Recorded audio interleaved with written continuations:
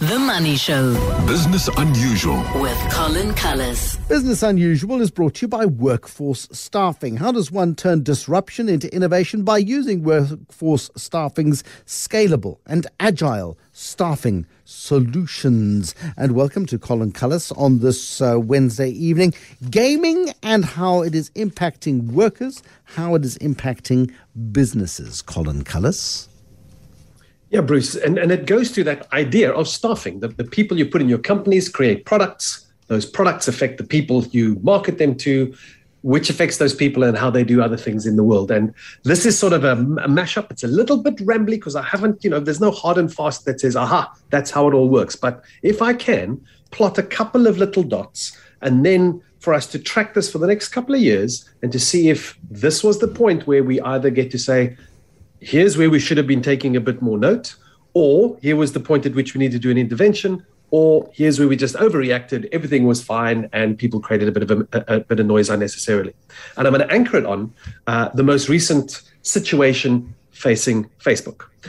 They're not unique, but I think a lot of people are aware that Facebook finds itself in a position now where they've created a product that was intended to simply connect people, to make them engaged and give them a way to see what's happening in other people's lives and see what's happening in the world, and for it all to be quite a positive thing, but didn't quite work out that way. And in part, they are a company, so they have to, like all companies, deliver on growth, and growth on its own wouldn't be much. You've got to deliver some finances in return to that as well. But growth and money, that's not an easy thing to deliver. So the game that they're actually in is one of attention, like most of us. In fact, radio is a game of attention too. And that attention allows you to be exposed to more ads, and that's how they make the money. But you're not looking at ads. You're focusing on something else. And it's this idea of gamification, which is by no means a new term, but it is now starting to become, I think, so woven in with all of the things that just about every company is involved with, that we've begun to no longer realize that there is a game being played here. And sometimes we don't know if we're the players or if we're the ones being played. And so as I raise things, and please jump in and challenge me with elements of this, it's where I think we should step back and just have a look and see, maybe here's where we need to take some things into account. Let's start with our generation, because we're kind of the middle, the swing generation. Our older generations, our parents, etc., come from a world that was, compliant and ordered. People were expected to learn things a certain way. They were told there was right ways and wrong ways. Things were facts, and you just learned them, and that was it. You didn't look to upset the apple cart. You simply went with it. Now, that's for the majority. Of course, there's always been outliers and mavericks, and for the most part, successful business has always been somebody who was not willing to accept the status quo and look to do something else. But for the majority, that was the case. Then it's our generation that had that as a big part, but we started, playing games. We started seeing what new gadgets, the digital information era could give us for access to things that we wouldn't have either got access to. And again, for our purposes, it was simple, basic games. And in playing those games, we become highly engrossed, not just the playing of the game, but the notion that games would try and get us to do things, challenges, to get a reward. And if we could do that thing, we'd want to do it again and keep doing it. And often the best reward would come if you found a way of doing something that nobody else had found before. If you could solve the problem in a creative way, rather than by saying the way you get there is go A, B, C, D, E, you could succeed. Again, if you look at an older version of that, you take a game like Monopoly. Originally it was called The Game of Life, and it's a fascinating history if anybody wants to go and have a look at that one.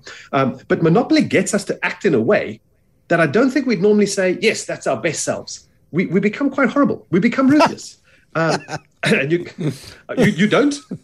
Or you're remembering a couple of games where you no. It's it's the stuff that builds character in families. On the one hand, and I think there is that. I'm not trying to knock games here, but I'm trying to put them in a box to make sure that we're saying when we're playing Monopoly, we're playing Monopoly. But when you handle your personal finances or your growth of your business the way you play Monopoly, then you got trouble.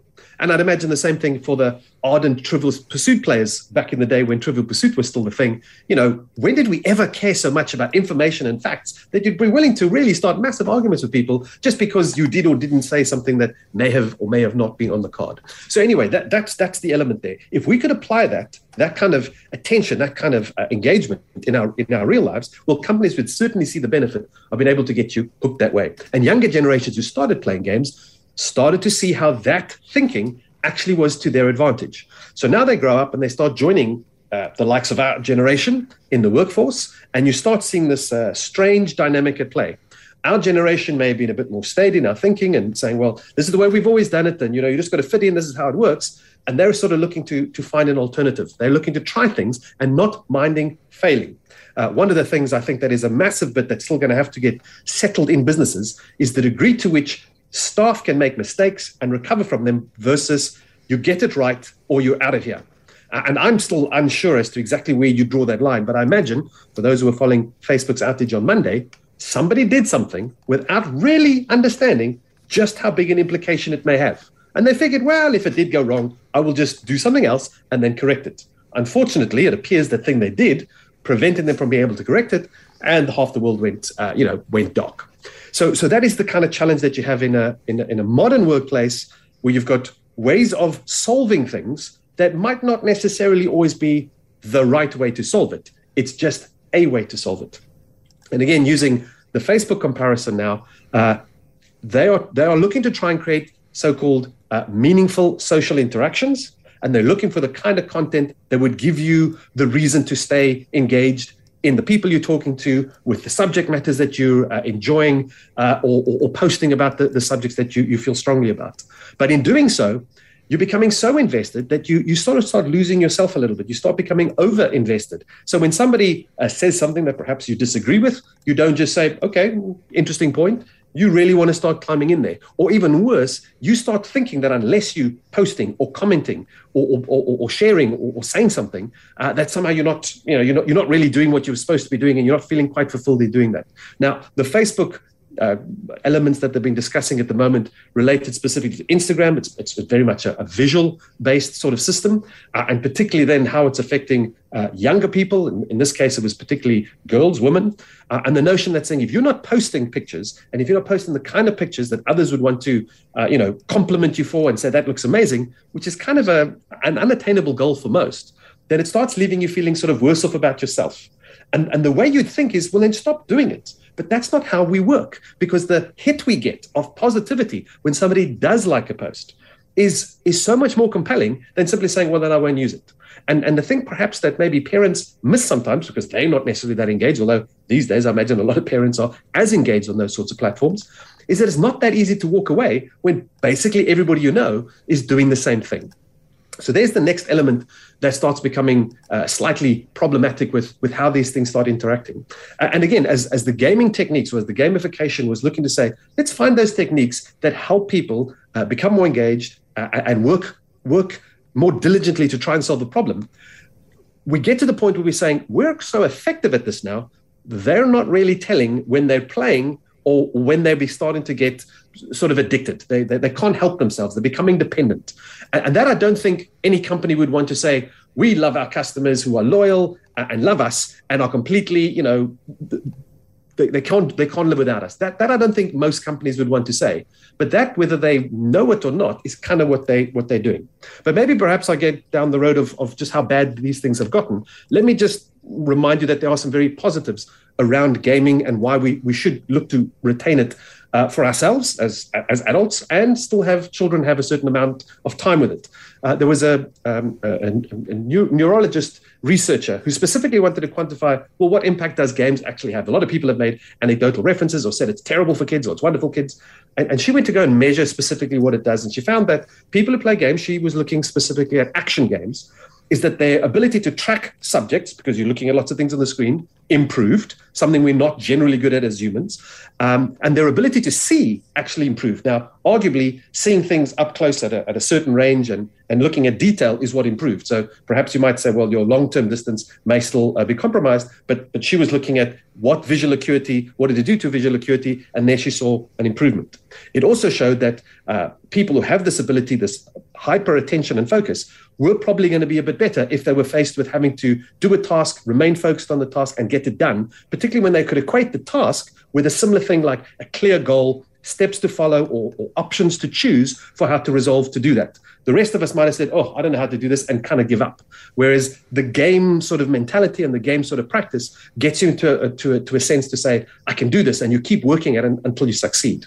Now, the other potential positive that comes from that is this notion of confidence and persistence, something that you would typically say is great to see in somebody if they're gonna say, you know what, I'm not that good at it now, but I'm going to keep working until I get there.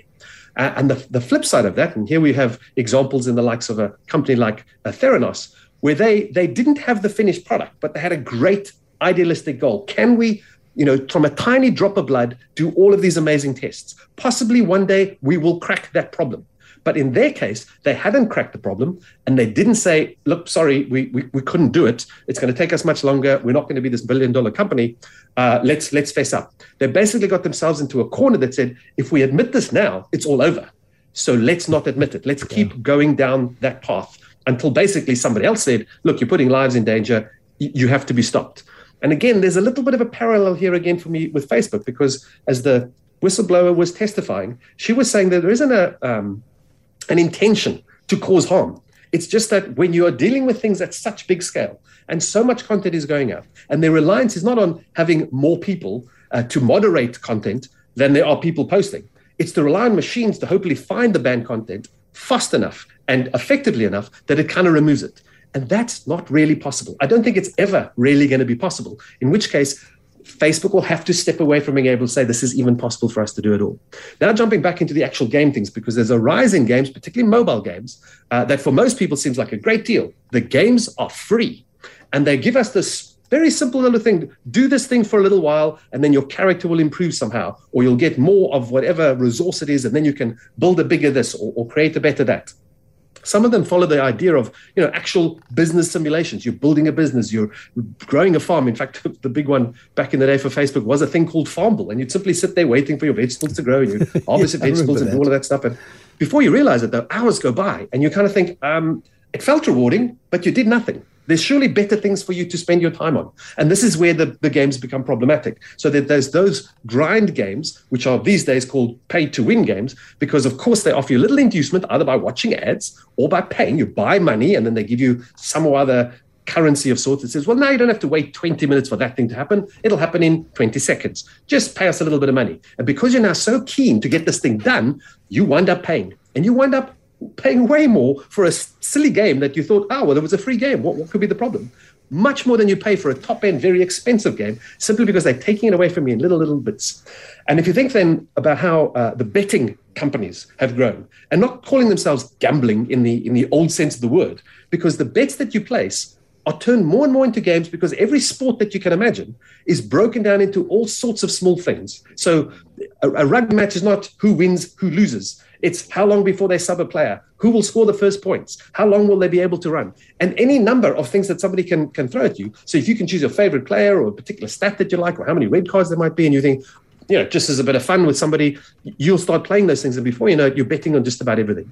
So that is some of the components that go into this. And the really crazy ones get us now to the metaverses and this notion of NFT traded games. Axie Infinity is probably the best known one at the moment. By some valuations, $3 billion company that requires you to go and spend your money, except in cryptocurrencies, to raise and create these funny little cartoonish characters, spend time with them so that they supposedly increase in value so you can trade them, sell them, and breed more.